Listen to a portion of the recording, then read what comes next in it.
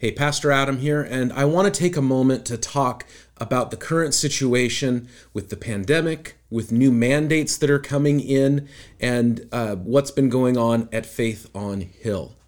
So when word came down that there was going to be new mandates for mask wearing indoors, we said what we have always said, well, we're going to be consistent. So we have tried as best we could to consistently follow the public health mandates.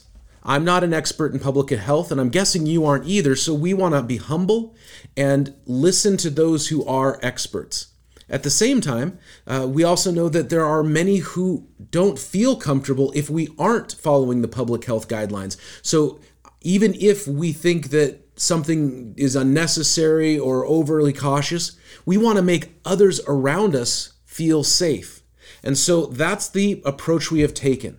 And sometimes I've thought it was a great thing to do, and others in the church have said, why are we doing this? And then there have been times where people in the church have been like, great, we're following these rules, and I've just kind of been like, but we're being consistent. That's the goal. So that no matter what, whether you agree with the mandates or not, at least we can say, hey, you know what, we've charted a straight path, and we haven't kind of just been willy-nilly or just pick them and choose them. We've done the same thing consistently.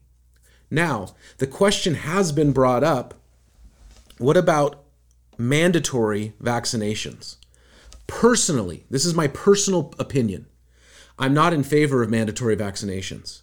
I am in favor of people getting vaccinated. I cannot find a biblical or scriptural reason that I could use to justify a religious exemption. That being said, everyone has to do what they are convinced in their own heart is the right thing to do. And so I would not fault anybody who didn't get vaccinated out of a religious exemption, even though I would personally encourage them to do so. Here's the thing I have learned, and I'm seeing and I am realizing. People want to find enemies. And in the last month or so, I've seen the lines get redrawn, and here's my new enemies. I'm supposed to hate the anti-vaxxers. I'm supposed to hate the mask crowd, or what some call the mask Nazis. And no matter which way you go, it's like you can't get away from finding new enemies. I don't have time. I don't have it in my heart to have new enemies. I want to find a way to love the people around me. And if I'm asked to wear a mask because that makes someone around me feel safer, or because it literally is safer, then so be it. You may have seen that we had to announce that last Sunday at Faith on Hill, we had somebody who was vaccinated, had a breakthrough COVID case. Now, near as we can tell, it didn't spread to anyone else. But it's a good reminder of why we do take some of the precautions that we do as a church. Why we're meeting outside where it's harder to transmit. Why we still encourage social distancing when possible. There's no easy answers on this, and there's a lot of strong opinions. I know this. As a church, we want to see love increase. Love for each other and love for the world around us, because Jesus loves the world. So whatever we do, we want to have a spirit of love, not a spirit that's looking for new enemies. I hope to see you in person every Sunday morning at 10:30 a.m. We're online also on our Facebook page, on our website, Apple Podcasts and Spotify.